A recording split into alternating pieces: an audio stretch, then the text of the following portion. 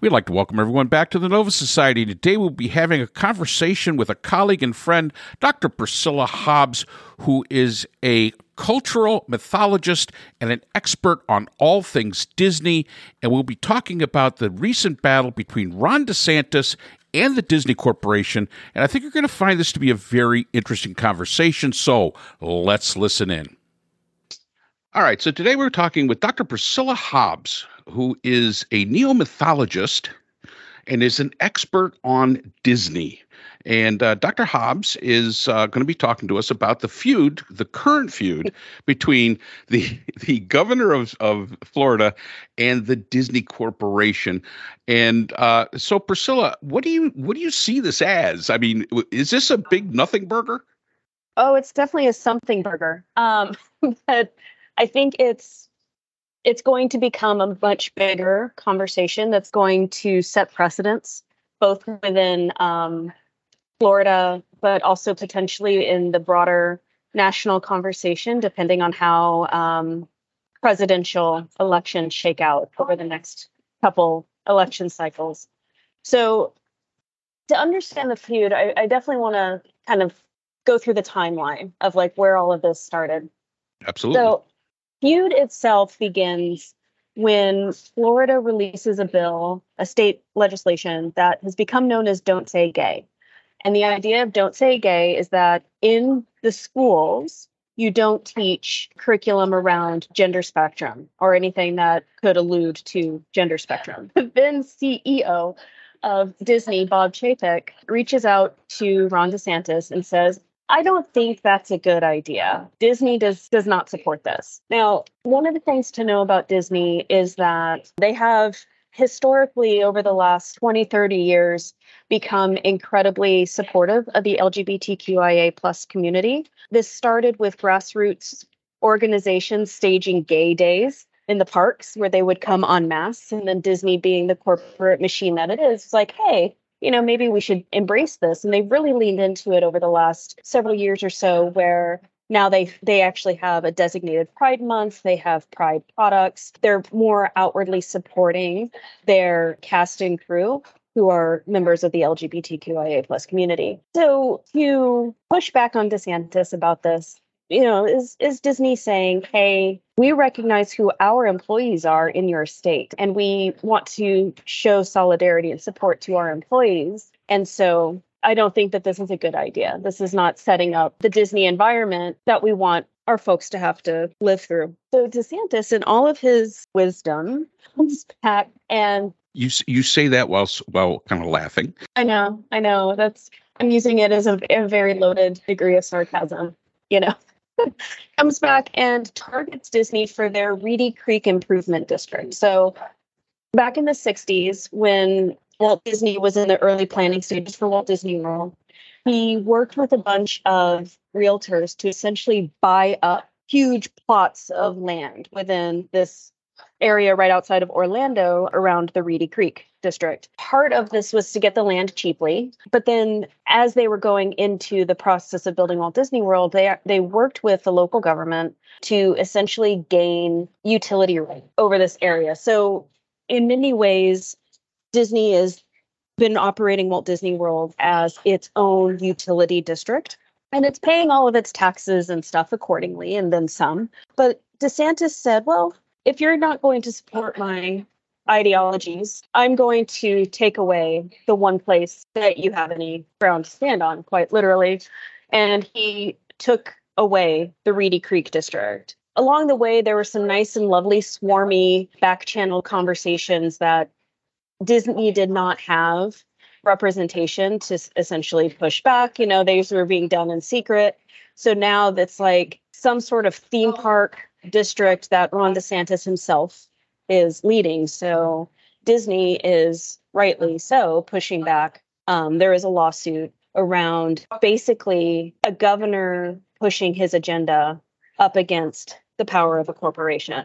And so there is, I think, a lot that's being seeded here around where do we stand with corporations going forward. Most recently, in response, Disney has pushed pause on opening some new offices that they were going to open down there, which would have brought, I think, something like 2,000 jobs or something into Florida. So they pushed pause on that. They're not moving into Florida. They're not bringing these jobs. And I wonder how long it is before cast members and other local employees start to leave Florida, and how long before people who would go consume Disney slow down. So I think there's a lot at play here that, speaking to, oh my gosh, jumping into the national conversation, it's like I can see lots of ties here that go back to, when was it, like 10 or 15 years ago, when the Hobby Lobby bill passed that essentially granted corporate personhood. Citizens United. And so now, yes. And so now here it is, a corporation leveraging the clout of that corporate personhood up against a political figure who has presidential insights and a very interesting base of supporters who really, I think, more than anything, he doesn't like Disney, and he's kowtowing to, I don't know, what are we allowed to call them? Can we call them Republican extremists? Or we'll call them the base. I mean, it's always good when you just say with a capital B. You give us a great point, because Republicans have always been on the side of corporations. They've always been pro-corporations. And it seems Mr. DeSantis has decided to take on one of the largest corporations in his state over an ideological argument here. So, I mean, Disney, of course, has been in my lifetime, very milquetoast, I would call it. They did just recently come out with a movie, The Little Mermaid, live, where the main character was not white. And that seemed to cause an awful lot of stir there. So does something like that? And I know this is going to be an interesting comeback too.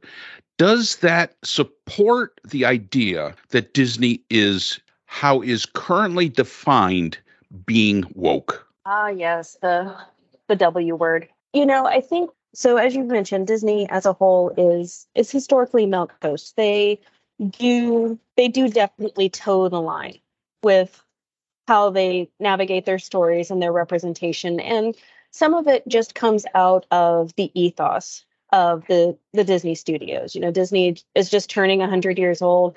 Walt Disney, goes to California from the Midwest and brings with that a lot of those ideals that are very much a middle America populist perspective. So a lot of that lays the foundation that Disney has built much of its corporation on. I think the big pivot, though, is that in the last, this is 2023, so in the last about, 22 years, if you're going to be a large global corporation, you can no longer take a milquetoast stance. And I think that's where Disney has been really trying to juggle who it has been versus who it's trying to be, like what face of corporate responsibility it's trying to take. In the zeitgeist of the culture is bubbling up this need for what the young folks these days is calling woke perspectives. And it's the idea isn't so much that you throw an African American woman in a movie, you're now woke. It's more like a bigger cultural narrative where you're elevating to the surface all of the people who historically have not had representation. And I think where we're finding some very interesting misalignments in this concept of woke is that it challenges anybody who's of the dominant paradigm, which in American culture is the white, waspy, middle class, not middle class, elite. And so we're saying, hey, all these other people exist in the culture too. And so Disney has been trying to toe this line. And it's not an easy thing to do. It's not like they can just take the last 100 years of all of their work and throw it away. It's been hard enough for them to shut the door on Song of the South. Imagine trying to shut the door on Dumbo or, Peter Pan, which have these scenes of representation that definitely are questionable and debatable. Even when they were released, they were questionable and debatable, but they were, I think, given more permission. But now we don't have that tolerance that I think past America had. And so, but isn't that a cultural shift in many ways? I mean, because one of the things I see Disney as being kind of behind the times in some ways. when I was growing up, you would never see a commercial on TV with a mixed race couple or a same sex couple. Mm-mm. You would never see it. Mm-mm. In the 21st century, that started to become now the norm. So Disney Mm-hmm. seems to be following suit in a way, but in a very, as you say, a very cautious way. They're not, because they've got this entire mythology of Disney and what it is that they still have to kind of stay within the in the guidelines of, and they just can't just, as you say, throw it away and start from scratch. So that would be really counterproductive on their part. So I guess my question is this a case of where Disney is making the transition to better reflect society as it exists today, and at the same time, as you say, there are the elites. And it always amazes me that when you see the elites, it's usually not the middle class, it's usually the economic lower class that gets behind these things. So is this an attempt of that lower middle class economic group to maintain some concept of being above somebody? At least everybody wants to be in charge of somebody. Do you see that? Oh, yes. Yeah. No, and I think that's exactly right. I think that a lot of this pushback that's happening is really coming from this perspective of, I've never had to think about other people because I'm in this particular intersection of life. And so now you're making me have to think about other people. That hurts, right? That's like brain activity that people don't necessarily want to put themselves behind. But this isn't, I think one of the interesting pieces is this isn't a Disney thing. Like you said, Disney is a little bit behind the times. But I mean, if you think about the first interracial kiss on television, that was Star Trek. When you think about, some of the places where we start to see more diversity, it was in sitcoms. It wasn't in Disney. And then in the 90s, when Disney was releasing things like Mulan or Pocahontas or The Hunchback of Notre Dame, where there are very different figures, even then they received backlash in the sense that they were still Americanizing and appropriating the stories. They were still misrepresenting. Like, Disney can't win. Like, all they can do is their best, which interestingly now, talking to Disney scholars now, are they recognize, are there flaws with things like Mulan and Pocahontas? Absolutely, there's flaws, but they're still like, they're still the things that resonate. So it's like the children of the 90s are now the people doing Disney scholarship, and they're like, hey, Pocahontas is my favorite princess. Never mind that she's not technically a princess. Never mind that she's misrepresenting the indigenous people of the time. Never mind all those details. She's still my favorite princess. It's part of their identity. And I think that's where Disney in particular holds a lot of weight in the water, because Disney is such a powerful juggernaut. Everyone who is anybody, whether they like it or not, has Disney on their periphery.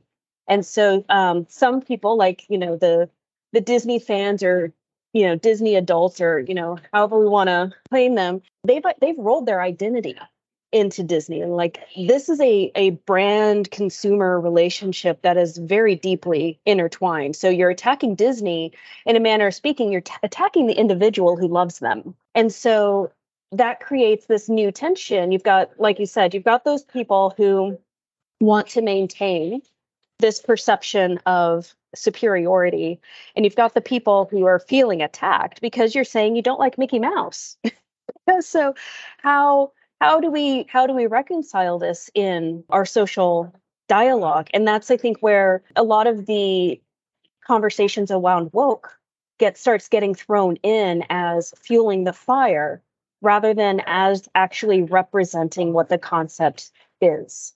Yeah. And Disney is, as you say, from 100 years ago. And their mythos has been created and has been, fostered over the years through many, many generations. And the same could be said about, let's go back to mythology of the past. It is appropriate to the time that it existed. The mythology of the Norse, the mythology of the Greeks and the Romans, it was appropriate to their time. In our time today, can we argue that it was inappropriate or had elements to it that was probably not politically correct today or socially correct today? Absolutely. Absolutely can. And Disney's in the same thing, is in really in the same boat as all those mythologies, because even though it's not like the Greek gods or the Norse gods or the Roman gods, Disney is, as you say, part of the fabric of humanity today. Whether you're in France, whether you're a Russian, whether I don't care where you are, you know Disney, and they've created these stories. And yes, maybe back in the 1950s when they created the movies, yes, very possible they were not thinking in the terms that we think today. So my question really is, should Disney fully embrace this and just, say full speed ahead, damn the torpedoes, and take this on? I know that my former governor, Nikki Haley, has said, hey, come to South Carolina. North Carolina has said the same thing. Hey, come to North Carolina. Now, Disney's not going to tear up shop in Florida and move to a different state. But do you think that they should really take this on and use the power? They have a great bully pulpit. They have a fabulous bully pulpit. That's a great way to describe them. I mean, it truly is. I mean, and it's a bully pulpit that speaks to so many that Governor DeSantis just doesn't reach. From my perspective, it looks like he's blind to the bully pulpit, but it could just be that he is selectively not paying attention. And what I really think is going to happen is Disney's incredibly strategic. Like if there is any one thing that I can give the Disney Corporation, it's that they have a really good set of lawyers and a really good strategic planning. Like they actually can play a long game. Yeah, obviously they have better lawyers than the state of South Carolina or the state of Florida. True story. Well, and I think what I think Disney's long game is, and that's what it's going to boil down to, is if Disney were to pick up and leave, right? One, that creates a void in Orlando's touristic economy right there. So much of Orlando is very heavily reliant on Disney, that down to airport infrastructure is because of Disney. So if Disney were to pick up out of Florida, that hurts Orlando. That has a negative impact on Orlando. If Disney picks up out of Florida, the people who live in its little neighboring town, Celebration, are probably not far behind, because why would they want to live near a dead theme park that who knows what that's going to become? But I think the other piece to it is that if Disney picks up and leaves, what would stop Universal? What would stop Busch Gardens or SeaWorld? All of these other places that exist in that area because of Walt Disney World. They're totally capitalizing on the fact that when people go to Disney, they're going for multiple day trips. So they really benefit from those tourists. So if you take that out, you are creating such an economic void. Disney knows this. DeSantis should know this. But that's where I think he's probably putting on some selective blinders, because he's throwing out phrases like Disney needs to pay their taxes. Well, not only do Disney pay taxes, they pay more than their more than they're supposed to, the infrastructure that they've created, and they want to maintain that autonomy. They employ, I don't even know how many thousands of people in their properties, not just at Walt Disney World, but in the affiliated Disney branded areas in the area. Disney Cruises, who sail out of Florida. So it's a much bigger ripple effect that is years in the unraveling. So where it took, Walt Disney, I think the better part of 5 years from concept to construction, maybe it's more like 6 years from concept to construction. It'll take more than 5 years and a lot of economic depression in Florida if Disney were to pull out. And this is where I start to get really concerned with the platform that folks like DeSantis have, is who really hurt by that. So DeSantis and his loyal base probably are not going to immediately feel the impacts. But the people who he needs the votes for, the constituents who will get him over the hump, attain the majority and get voted in, those are the people who will be negatively impacted. They're the people who will suddenly be without jobs and possibly without places that they can go get other jobs. Yeah, it's a constant thing in the United States today. People have a general tendency to vote against their own interests. You're right. Those people that do not work at Disney, they won't see the impact right then and there. But coming down the road, they will see the impact. So they're in many ways voting against their own interests. My next question is do you think that this battle, which, as you say, this could go on for a very, very long time. Do you think that this is going to impact, I don't want to say philosophy or the ideology of Disney, the foundation of what Disney is built upon? Do you think this is an entire mythos changing event? So with that question, we'll leave the answer for our next episode, which will air on Friday, where we will continue our conversation with Dr. Priscilla Hobbs and her take on the DeSantis-Disney conflict going on down in Florida. We'd like to thank our sponsors, the GACIS, an open journal for upcoming scholars, and the Phoenix Research Group, offering solutions to social issues through independent research. We'd also like to thank our podcast partners, Buzzsprout, who hosts the Nova Society, Apple iTunes, the largest source for music and podcasts on the internet and where you can hear the Nova Society, and of course, Podkite, our analytic partners. We'd also like to thank our listeners and remind you that if you wish to contact us, we can be reached at nova.society.podcast@gmail.com if you have a comment, question, or if you'd like to be a guest on the Nova Society. Always remember, the power of society is knowledge. So for the Nova Society, I'm Dr. Mark Bound, and we hope to see you again next time.